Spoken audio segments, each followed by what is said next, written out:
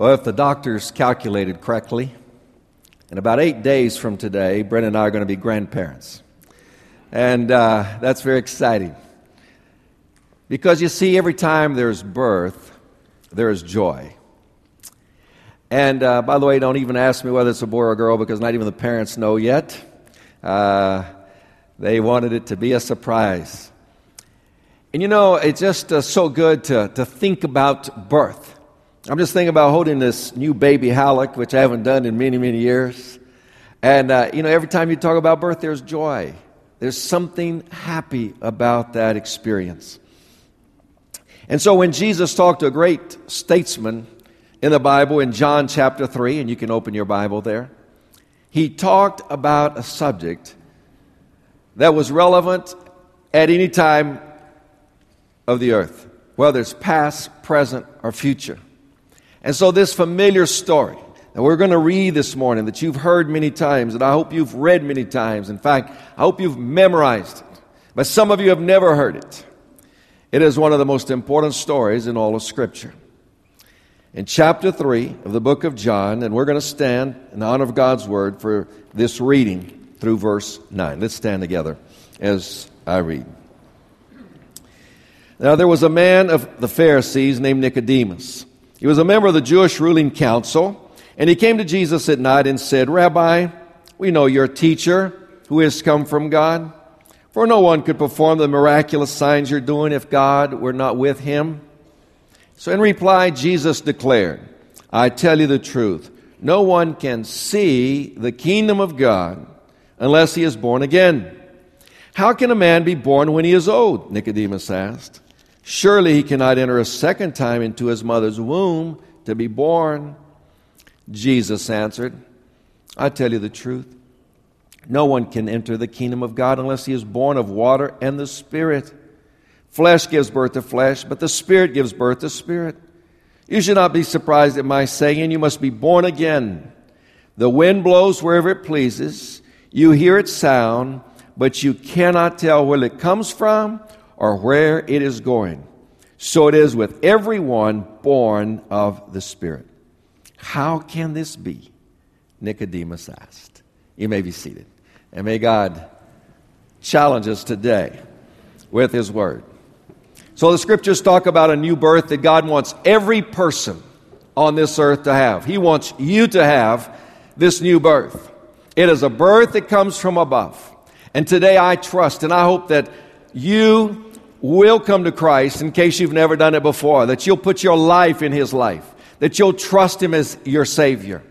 And there's going to be an opportunity at the end of this service. I'm going to be here in front to receive people who want to give their life to Christ and let Him transform them as He has so many, many that are here today. Now, birth, like we said, provides so much joy. Parents do things that they've never done before. They get all excited about it. They say, well, now the baby's coming, so we have to prepare a room for it. So they prepare this room. And they say, well, we have to paint the room. So they paint the room. And then they have to say, well, we're going to have a baby bed. So they buy the bed. And then they say, well, we have to have a stroller because one of these days we're going to stroll the baby. And then we have to buy a car seat. And then they start buying toys. Now they buy all kinds of toys. Now just think about that. The baby doesn't even know. He won't know for a long time that the toys are toys. But, it's just fun. And you do all kinds of things you wouldn't do any other time in your life with babies. And then you must tell people that baby has been born. That's the first thing you always do. I was talking to a man named Sal Ciariano this week. He's an Italian manager of a bus company. And I'd only talked to him 2 times before, no more than 4 minutes each for the whole time, 2 minutes each, I guess. But I talked to him this week, and you know what he said to me? We have a new baby boy at our house. I mean, he was so excited. He was so happy. And the amazing thing is, you know what? I don't know where Sal lives. I don't know anything about Sal. I don't know him. But I do know one thing. He has a baby boy. I mean, he was so excited. He was so happy because birth is a miracle.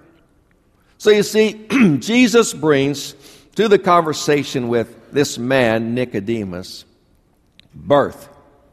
He wants to talk about the most vital truth about God, and he uses birth.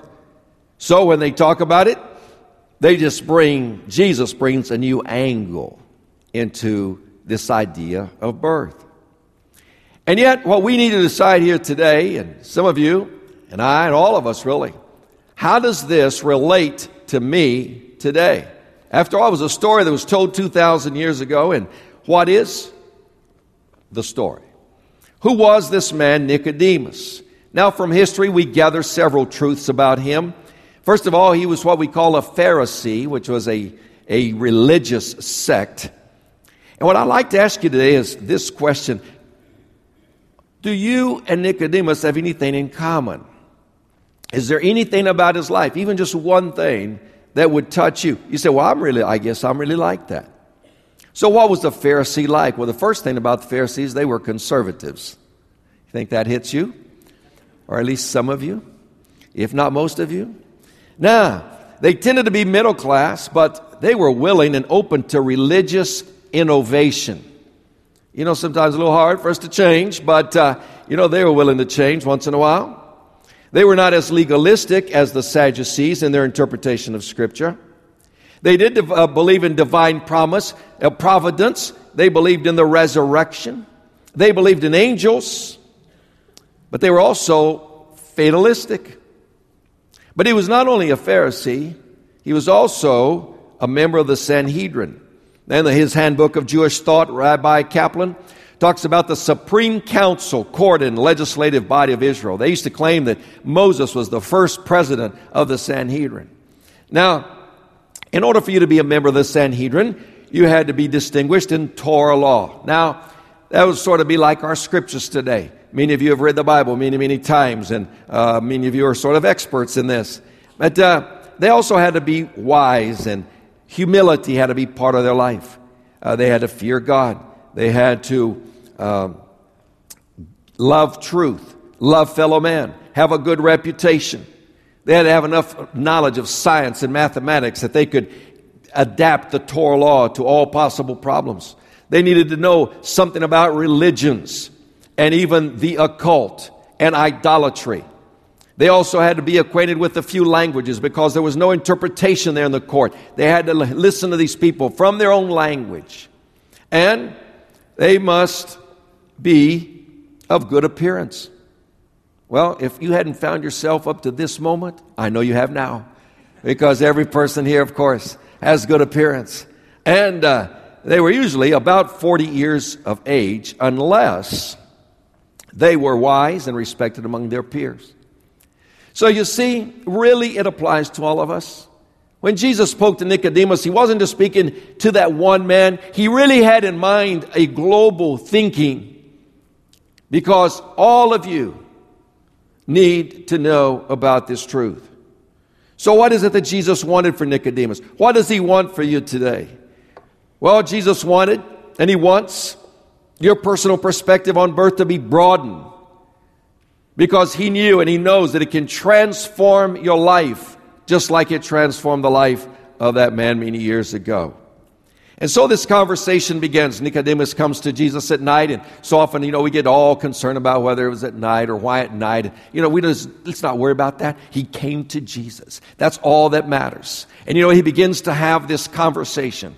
And it's interesting to me that he didn't ask any questions. He starts with a statement to Jesus. And he said, he says, Jesus, you are a teacher who has come from God, and no one could perform these miracles that you perform unless he had come from God. And so in the back of his mind, Nicodemus is already thinking, this is an amazing person. He's walking out here. Crowds are following him. He's performing miracles. We haven't seen this. He says he's from God. Something has to be true. I must find out what he's doing. What is this all about? And so he comes and he begins the dialogue with Jesus. Now Jesus replies, the Bible says, I tell you the truth. No one can see the kingdom of God unless he is born from above. That's really the Greek word. Unless he's born from above. And I want you to know that when Jesus said, unless you're born from above, he was really making a statement that we would call today in America outside the box. It was not a normal statement. Now, the very interesting thing is that Nicodemus really didn't pay attention. He did not truly hear what Jesus said. All he heard was birth. And so what he does, thinking in natural terms, thinking in only one dimension, thinking inside the box, he comes back with a statement about birth. He says, how can a man be born when he is old? Surely he cannot enter a second time into his mother's womb to be born. Nicodemus, that's not what I'm talking about. It's not about this natural birth. It's not about a birth based on human decisions. It's not about a birth based on a husband's will, as it says in John chapter 1, verse 12. So, Jesus, in his kindness, does talk about physical birth. He says, yes, Nicodemus, let me tell you, no one can enter the kingdom of God unless he's born of water and the Spirit. Flesh gives birth to flesh, but the Spirit gives birth to spirit. Now in your Bible, if you notice, Spirit is a capital S, gives birth to Spirit, little s. Because one is the Spirit of God. The other one is our spirit. Now the Bible teaches in 1 Thessalonians 5:23 that you and I are made up of body, of soul, and spirit. Now the soul is made up of your mind, your will, and your emotions. What you think, what you feel, and what you do, your actions. That's your soul. And then there's the spirit. The spirit is that innermost part of your life. It is where faith lives. It is where conscience is. It is that deepest part where you and God really start a relationship. And Jesus said, unless you are born from the Spirit, unless the Spirit of God comes into your life, you cannot be born from above. Now Nicodemus' mind is spinning. Jesus could see this intelligent man's mind spinning.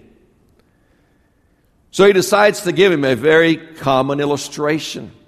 And he talks about the wind. And he says to him, the wind blows wherever it pleases. You hear its sound, but you cannot tell where it comes from or where it is going.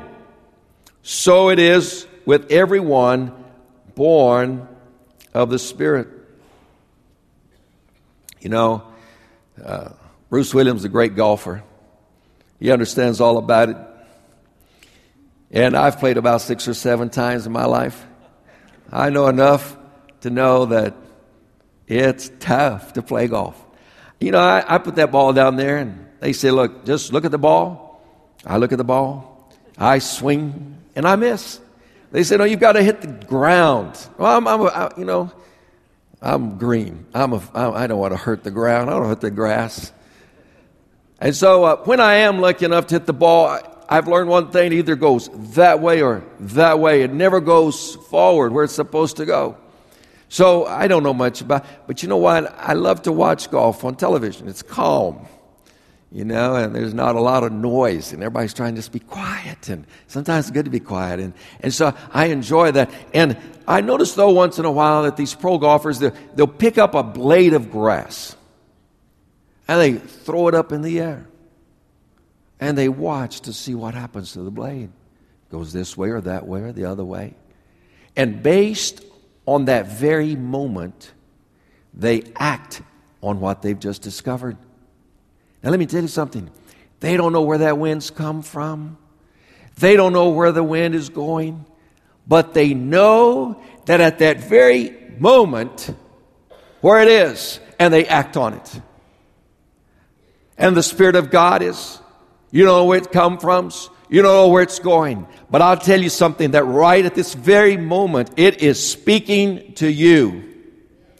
And He is telling you, believe in me.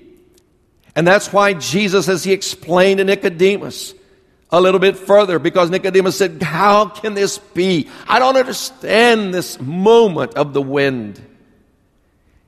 He quotes the climactic verse in all of Scripture. For God so loved the world that He gave His only begotten Son, His only Son, that whosoever believeth in Him should not die, but have everlasting life. You can have everlasting life today, right here, right now. And despite anything you think about God today, I want to assure you that God, the Creator, loves you. He cares about you. He knows your name. He knows the number of hairs on your head, despite the evil that you've seen in the world. And I was talking to someone recently, and this person said to me, I don't go to church. I don't like church. I never will go to church. I can do my thing with God any place I desire. And I said, well, okay. And we get to talking. And we talked a little longer. And finally, she said to me, in my country, there was a man that was representing God. And he abused some people in my family, some women. And I want nothing to do with the church. Now, I want you to know this. It wasn't God's fault. In fact, Jesus said this about anyone that hurts anyone else and makes them stumble. He said it would be better for a millstone. If you can imagine a tire in one of these big trucks today, gigantic tire, that thick, with a hole in the middle like a donut. That's a millstone. Well, that a millstone would be tied around their neck, and that person would be thrown into the bottom of the sea. And the reason he said that is because he cares about you. He wants you to be born from above. He wants you to have new life. And this new birth means this. It means that you believe in your heart that Jesus Christ is the only Son of God, and He's the only one that can bring life to you. You know, to believe in, sometimes it's hard to really understand. But here's a very simple illustration. I know that most of you have been on planes before, but suppose that you never had. And you look at those planes up in the air and you say, well, I'd just love to fly one day. And one day you meet a pilot and you become his friend and discover he has a little plane. And he finds out you want to fly. He says, hey, if you want to fly, come up with me. And I'll just meet me at 2 o'clock up here at the airfield. And so you think about that. You wonder about that. You say, should I, shouldn't I? You know, other people, oh, okay, so I'll go. Well, you get there. And he says, okay, here's the plane. Get in. We're going to fly. So you have to make a decision. But you say, okay, I trust you. See, believe means to trust and to obey. To trust and to obey. So you get in the plane. You've trusted in Him. Then He says, put on your seatbelt. So you put on your seatbelt. You've just obeyed Him. And then you take off. And at that moment, there has been faith, belief in the flight. You know, it's not that complicated. Jesus didn't want to make this complicated. He made it as simple as He could to one of the most intellectual, one of the most intelligent men of the time. And we know that you're intelligent and that you can accept and believe in this. Let me tell you something. When Jesus Christ enters your life, here's what happens. He forgives you of your sin. He wants to walk with you until life on earth ends. It is a forever relationship. When Christ comes into your life, He gives you peace that the world does not understand. He transforms your way of thinking. He gives you purpose in life. And as the young people would say, it's an awesome experience. And He also said to Nicodemus, unless you are born from above, you cannot see. And then later He said, you cannot enter the kingdom of God. You know, many of you have visited countries and kingdoms and beautiful places. And I'm sure some of you have been in a place that is so beautiful you said, wow, this looks like heaven. Well, let me tell you, there's a better place than that. And it's the kingdom of God. And when you enter the kingdom of God, there's a peace that floods your being. I'll tell you, it is a wonderful experience. Christ will do it for you. One of the great tragedies of our time is that over 50 million babies, in America at least, were kept from being born and experiencing life. Because you see, a baby in the womb has no way to avoid an abortion if the parent desires to have one. But once you are physically born, you can avoid spiritual abortions. Because today, the Spirit of God may be convincing you at this very moment of sin, of righteousness, and of judgment. And right now, you have the power to either abort yourself spiritually, which means to die spiritually, to reject God, or you have the power to accept the grace of God and thereby allow the most beautiful birth in all the world to take place in your heart. You can enter the kingdom of God, but in order to enter, you must be born from above. Let me ask you this question. Will you allow the Spirit of God today? Even though you don't understand all about it, you don't have to do that. But would you allow the Spirit of God to come in and bear witness with your spirit so that today you can leave here a child of God? That's what He wants. That's what all of us want. It's such a wonderful experience. As I was listening to the choir sing, I surrender all. I'm thinking, wow, all of these people have given their life to Christ. And so today they can say, God, whatever comes my way, I just surrender it all to you.